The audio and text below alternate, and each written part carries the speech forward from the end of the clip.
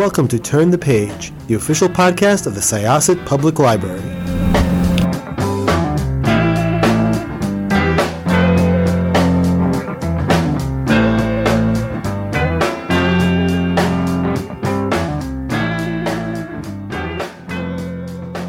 Hello and welcome to another episode of Turn the Page. I'm Jen, I'm your co-host today, and I am so excited to be here with you and with our author for this episode. Could I please ask you to introduce yourself and your book, please? Sure. My name's Tim McGregor. I'm a Toronto-based author, mostly horror. And I have a new book coming out next month called Wasps in the Ice Cream, which is a coming-of-age small-town horror story. Awesome. I really loved this book. Oh, thank you. You're welcome. You're so welcome. It was really a pleasure to read, even as it was horror and like, but I before we get into the book itself, I'm wondering if you could talk a little bit about what drew you to horror? Were there like foundational texts or films that drew you to the genre? And like how is writing in that genre as opposed to like other maybe genres and avenues you've worked in? Right. I don't remember how I got into horror. I think it happened very young, probably with like comic books or watching something as simple as Scooby-Doo on TV. I've always been drawn to like monsters. And that just kind of carried with me through my life. I just always read, or I read other things too, of course. But yeah, the horror has just always been a constant in my life. And I don't know. I do remember I came from a very Catholic family, where like I had an aunt who was a nun and stuff. And I remember a couple times when I was younger, a few of them taking me aside saying, "Why are you interested in this stuff?" I guess they were worried about me, like typical stuff. Um, but yeah, I can't explain it. It's just kind of drawn to the dark side, like so many people are. But yeah, and I've written in other genres, like I've written a few thrillers and stuff like that. Um, but horror is just even when I try to write something that's not horror, some element will always creep in. There'll always be a ghost or someone's in a graveyard. So I just naturally go there. Mm. So That's really great to me. And I really love that, horror can kind of be like not just a genre, but like a mode that you write in, kind of, that you could bring right, to other genres, even. That's like a cool way to think about it. And I love that you brought up monsters because this book, I think, does have so much to say about monsters. Maybe not like, literal monsters like Grendel or like Freddy sure. Krueger, but about like the way that we make monsters of each other in society and how that affects people.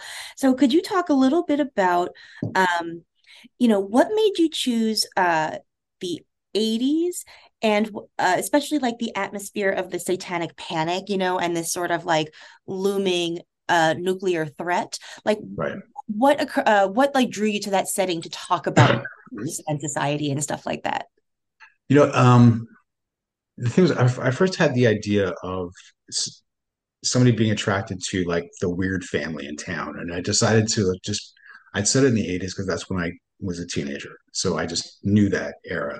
I thought it would give it a little more veracity, or I could pull from my own life, which I ended up doing. Mm. Um, and just thinking about when I was writing it, thinking about what it was like to grow up in those times. I remember the Satanic Panic, and sort of scratching my head, going, "Is this for real?" Like it seemed unbelievable at the time, but nobody seemed to be questioning it. Geraldo's Rivera's investigating it. It's all over the news, and there were such outlandish claims, and parents were getting uptight about anything satanic related. Heavy metal music, whatever. Mm. Uh, and I do remember the looming threat of nuclear war. Just the helplessness of it. Like if it was going to happen, there was nothing you could do. And there's a part in the book where George, the weird sister, talks about her aunt who has built a bomb shelter. I grew up in Northern Ontario. We were fairly remote, and I had an aunt who was convinced it was going to happen, and she wanted the entire family to pool their money and build a bomb shelter out where we were, thinking we would be safe because we were in Northern Ontario. Um, the funny thing is that actually wouldn't have worked because the secondary NORAD unit for Canada was close to where we were. So it would have been one of the targets. So we wouldn't have survived anyway.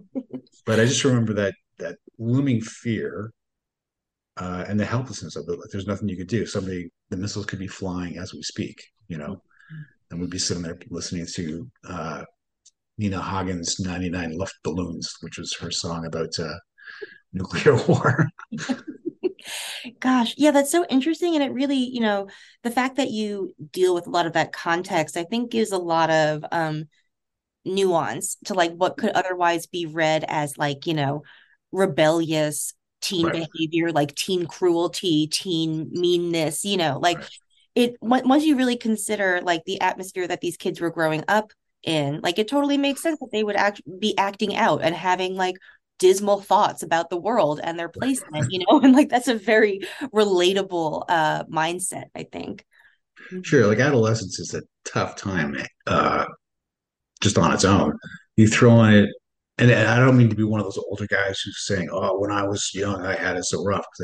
You know, because kids today have a totally different set of pressures on them. But existential dread doesn't help. When you're trying to figure out yourself, or like Mark, the main character in the book, he's slowly coming to the realization that his friends aren't very nice people and they don't really have anything in common anymore. But they've been friends since they were 12, so he just kind of goes along with it Mhm. until it kind of bites him in the ass. But Yeah, absolutely. And that is, I think, very telling too, because let's see, how do I put it?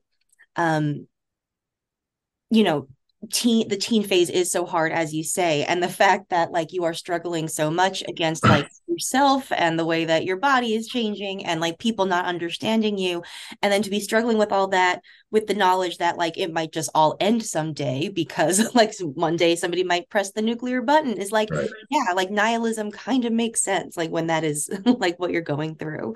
um yeah, could you talk a little bit about the friend dynamics too, because I was very interested in that aspect of it, because a lot of times when people write stories about childhood, especially in the past, like it's very nostalgic and like rosy tinted, like, and it really valorizes early friendships, and like they're not right, always right, really worth celebrating, and you don't see a lot of stuff that talks about like friendships ending and people growing out of them. Can you talk about that a little bit? right. I think what I wanted to like, I mean, I've we've seen those kind of stories. I was more interested in like thinking back to some of my friendships, and going along with what the crowd was doing, or the popular sentiment, or thinking about kids who were bullied and what my part in that may have been as a teen. So I was more interested in that because it just seems a bit, for me, it seemed realer. Mhm. Realer, that's not a word, but more authentic. Um, and just try to untangle that knot. Plus, also like I knew the plot would be he's going to fall in love with this girl who everybody hates, and the pressure to conform, fit in, go with the status quo of your friends can be really toxic. And I don't know, I just naturally wanted to sort of untangle that if I could, in a dramatic sense. So Yeah. Yeah, I think that it's so well handled, and it is, especially when you compare to the relationship that he is developing with George, who is this, outsider, and she's part of the family that is ostracized by the town that they live in. And it really made me think about the way that people like either perform or don't perform in relationships, because he has to pretend to be somebody he's not with his old friends, and now he's yeah, meeting somebody who kind of lets him be okay with who he is.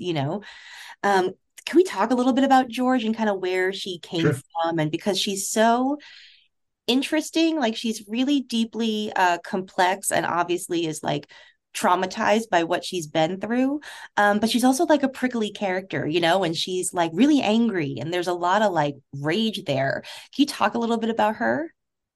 Sure. The main inspiration for George was actually her name is Mary Cat, the narrator from "We Have Always Lived in the Castle" by Shirley Jackson, which is Mhm. one of my favorite books. Probably the voice in that is just extraordinary. And Mary Cat is this strange, prickly character who's performing all these weird magic tricks, or not magic tricks, but she's performing sort of folk magic. Um, and I was so blown away by that book. I kind of wanted to someone emulate that with George.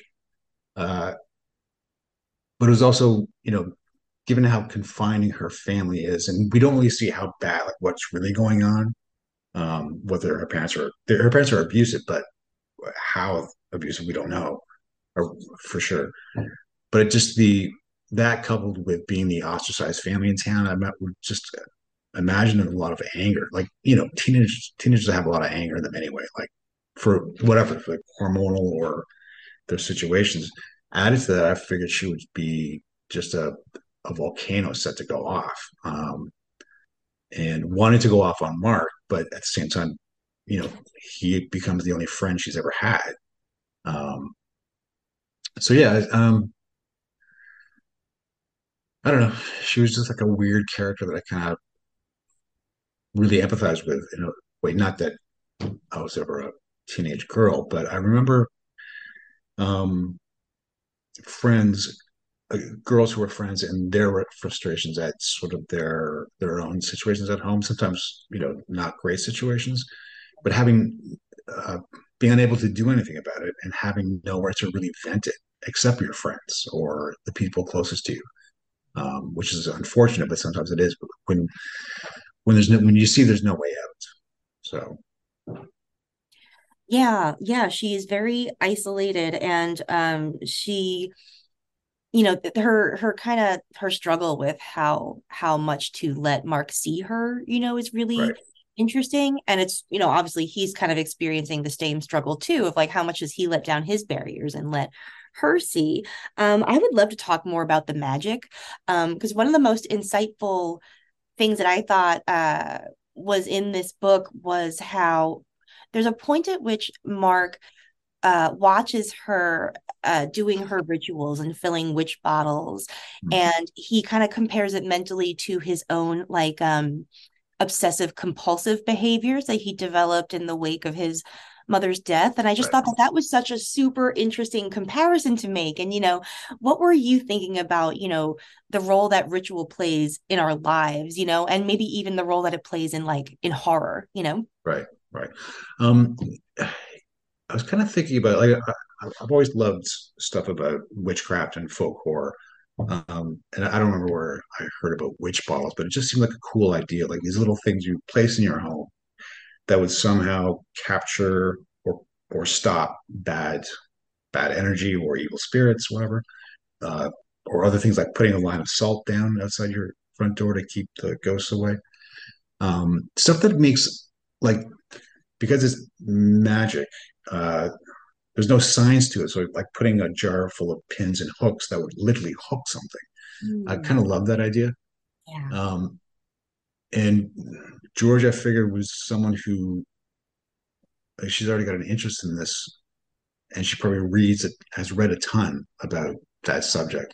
Um, and again, when I was writing, like thinking back to my own childhood, I used to do weird things that I kind of felt compelled to do, and I saw also happen with my oldest kid. She had at one point she had sort of an anxiety issue, and she was like tapping and seeing the correlation between trying to perform a spell of some kind that would emanate your will or manifest what you want, and the same thing with a weird, almost like a tick that you're not conscious of. And in Mark's case, it's he recognizes it as exactly the same because he develops this tapping ritual when his mom's in the hospital, so that as long as he goes through the whole ritual of it is what matters to them. That cements the magic, ensures the outcome and he stops it when he realizes it did like it ultimately doesn't because she does die even though he did everything right. So he kind of gave up that aspect where George is still very much into performing folk magic, and like to the point in the book where she's convinced that the reason that she and her sisters were attacked is because the witch bottle she put down had been spoiled. They've kind of run out of their magic or their magical battery sort of thing. So Oh, absolutely. Yeah, they're totally both protective protective measures. And like it occurred to me while you were talking that, oftentimes we talk about like OCD, we talk about like magical thinking, and there is Yeah, like a type of a like both magic and OCD kind of operates by this like if I do X, like Y will happen or Y will not happen, and that's a very, very interesting insight, I think. Um, yeah, I am also very curious about like another part of that phase of your life. I thought it portrayed very well, which is like how like when you're a teen especially, it could be really like powerful to connect through like media and like mm, books you share and the conversations that you have about like movies that you've seen or ones that like you recommend to people or that they recommend to you. And I was wondering if like some of the texts and the films that you mentioned in it were ones that like you had encountered early on and were important to you too. yeah, for sure. In fact, Mark's interest in books kind of reflects my own. At that age, reading a ton of like fantasy, like sort of Conan the Barbarian, kind of pretty simple, like sword and sorcery stuff. And then moving on to something more interesting like Elric of Melniboné, which was a strange fantasy series about a doomed character that I just loved. Um, I think, we all kind of relate to each other in terms of stories. We're just natural storytelling, story consuming creatures. Um, and with George and Mark, that's one way that they kind of bond and understand each other. You can't talk about the thing that's really bothering you because you may not even be able to identify it, but you can talk about a book or a movie you saw that may have addressed the same thing. Um, or in there's a scene where the Mark and his friends are watching The Thing, which is the classic John Carpenter alien movie. And Mark himself is feeling like the alien imposter in the room. Because that my favorite scene in The Thing is that I don't know if you've seen the movie, but there's the interrogation scene where they've got all the guys lined up and Kurt Russell's testing their blood to see who's the actual alien. And it's a nail biter of a scene, but it's so engrossing. Mm. I don't know. That was the kind of stuff I just lived and breathed at that age. Well, I still kind of do actually. Well, who am I trying to kid? But Yeah, like so first off, The Thing is like my favorite horror movie ever. It's just like it's phenomenal. And I loved like revisiting that scene, especially like in the context of, this novel, because like usually when you think about that scene, like you identify with the people who are like not yeah, the alien. And the fear is like, oh, like one of your friends is gonna be the alien, and then you're gonna have to like, run away or kill him or do whatever. But like to actually imagine that like seen from the point of view of like somebody who does feel like the alien or the outsider and who is like afraid of getting caught out, like that's sort of like imposter syndrome in your own life, yeah, yeah.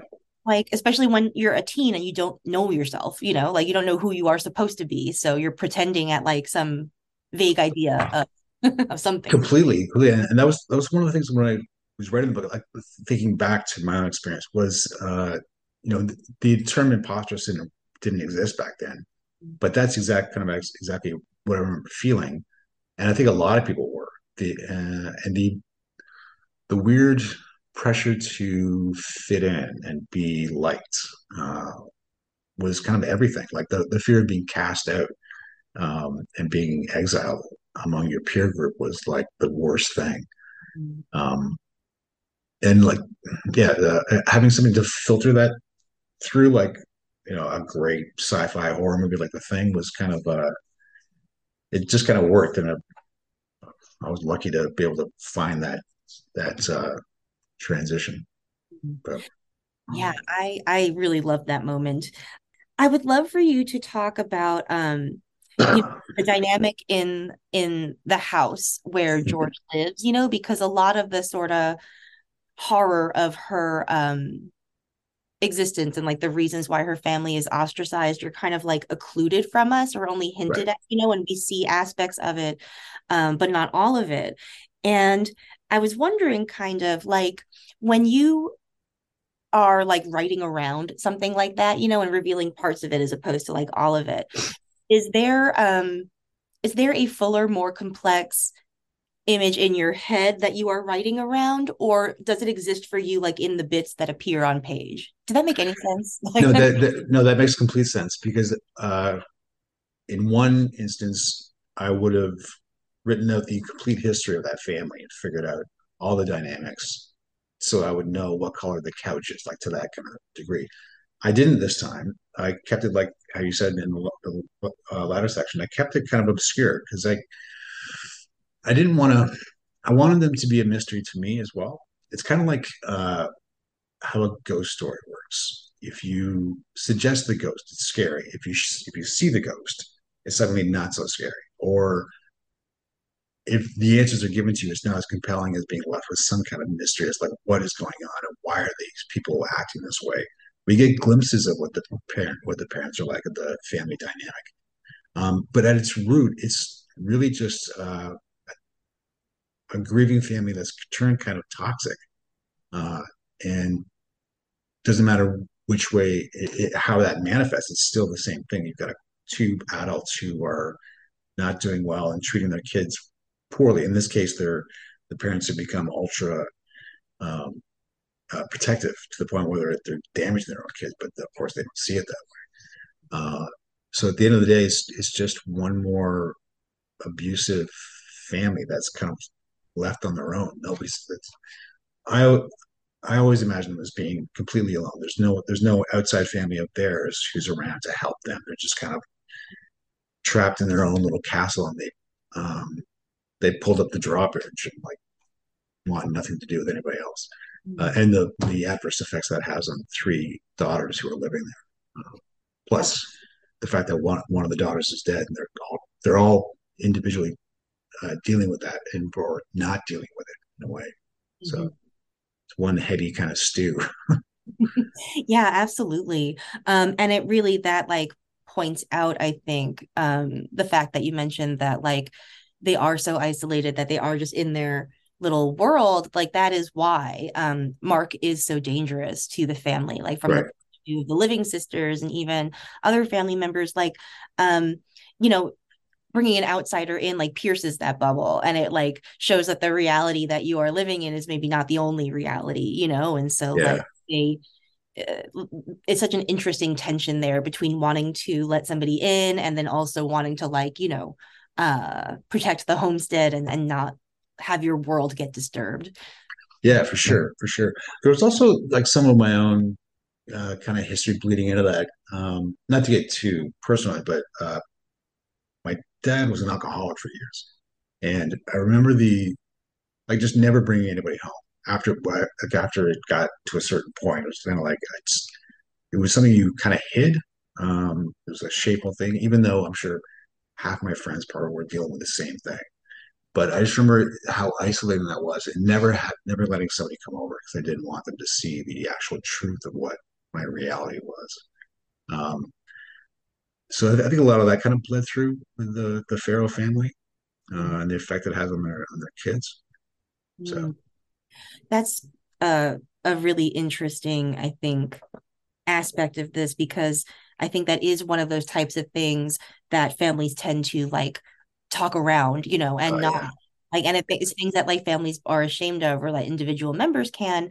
And that really, to me, like that does even speak to like Mark too a little bit. And it's ironic and bittersweet in a way, that like the things that make Mark ashamed and make him feel like he's alone in the world and that there's like no one else like him, are actually the right. things that like connect him to like every other human being, and especially to George, like the things that make you feel so vulnerable and isolated and alone are like the things that actually make you human, and a part of Right. like human society. And so like they get to connect over these things that they thought like they were the only ones experiencing, which is I think why it's also so powerful for them too.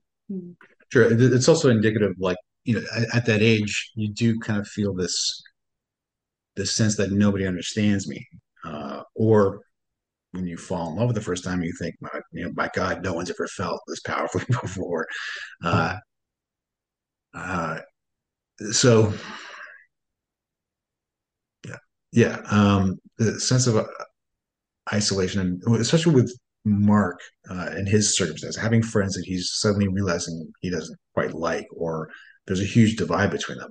Mhm. Um, adding, but in a very sort of toxic masculine way, especially with the one friend who's very violent, very aggressive. Um, and feeling he doesn't have a way to he doesn't have anyone to talk to really about his feelings until he meets George, because she's exactly on the outside. He's she is safe to talk to because she doesn't know any of his friends. You know what I mean. In the case of George, it's like a bit different because she has no other friends. It's just her and her family. But yeah, I don't know. It's just how it turned out. Yeah. Yeah, it's really lovely, like within, a horror story. Like it's a Right. very, really very beautiful and moving dynamic, I think, that they share. And it's just like it's so well done. And thank you for writing this, because I feel like Oh, it's like, it was obviously like extremely entertaining and like a good read, but also just like made me reflect a lot on like my own right. childhood and like growing up, and what you're going through in those years. Um, do you think that like this kind of mode of horror is something that you'll return to? Like, is there anything that you're working on next that you could talk about, or like what's in the future for you writing wise? Um, I don't know if I'll go back to coming of age. As much fun as it was to write, I don't know if I want to go back to that thing. Um, I've got a couple books that I'm trying to shop around now. One is actually a about the Bride of Frankenstein, so it's kind of a historical gothic horror kind of thing. Ooh. Yeah, and the other one is uh, I don't even know if it's horror. It's like a thriller that's set in Berlin as the city falls to the Russians during World War II. So yeah, I'm kind of all over the place. But there like I had a blast writing Wasp and the Ice Cream, just for the not the nostalgia thing, but going back and kind of reliving that. I was kind of surprised at some of the stuff I was digging up that I kind of either had forgotten or I wasn't smart enough to kind of process. But looking back on it now, kind of going, oh, geez, that was pretty shitty. Whatever that thing was. Like there's a part in the book where Mark's dad says something off color and kind of nudges him, saying, like, be cool. It's okay to say something Mm-hmm. awful, but implicating him in it. That was a direct moment. I can remember older guys in my life, or like my dad's friends, saying something really wrong, but giving the old nudge, nudge, wink, wink, be cool. And looking back on it now, it's kind of like, well, that's how it's passed on. Like, no one's born with shitty ideas. Here's how it's learned, because somebody who should know better is literally just passing the buck to you and implicating you in it. But Yeah. so yeah, I don't know. I might go back to coming of age or the 80s, because the 80s seem very popular. I don't know. Yeah. Well, I think those ideas are also interesting, and it does what you've just said, I think links back up to like some of the dynamics at work in like the bullying and Sure. ostracization that we see with George, because like we were saying before, when you talk about group dynamics and trying to fit in, like it's much easier to signal the outside status of others than it is to like claim your own insider status, and those Yeah. kind of like those incorrect comments that are like okay among the boys, but like no one else, are like also kind of function that way, I think. Yeah. Yeah, Mhm. for sure. For sure. Yeah, well, thank you so much for coming on the show. I'm so glad we got to talk. And I hope that, especially for this Bride of Frankenstein project, I hope you'll come back and talk about that, because that sounds like something I would love to. So I would love to. Thank you so much for having me on the show and for reading the book. I really appreciate all the great questions you had. This has been great. thank you. And it was my pleasure. I really enjoyed it. Okay, listeners, you can pick up Wasps in the Ice Cream at a independent bookstore or library near you as of the day that you hear this episode. I highly suggest that you do. Thank you for listening, and it is now time to close this chapter. It's time to close this chapter of Turn the Page. Join us for the next episode.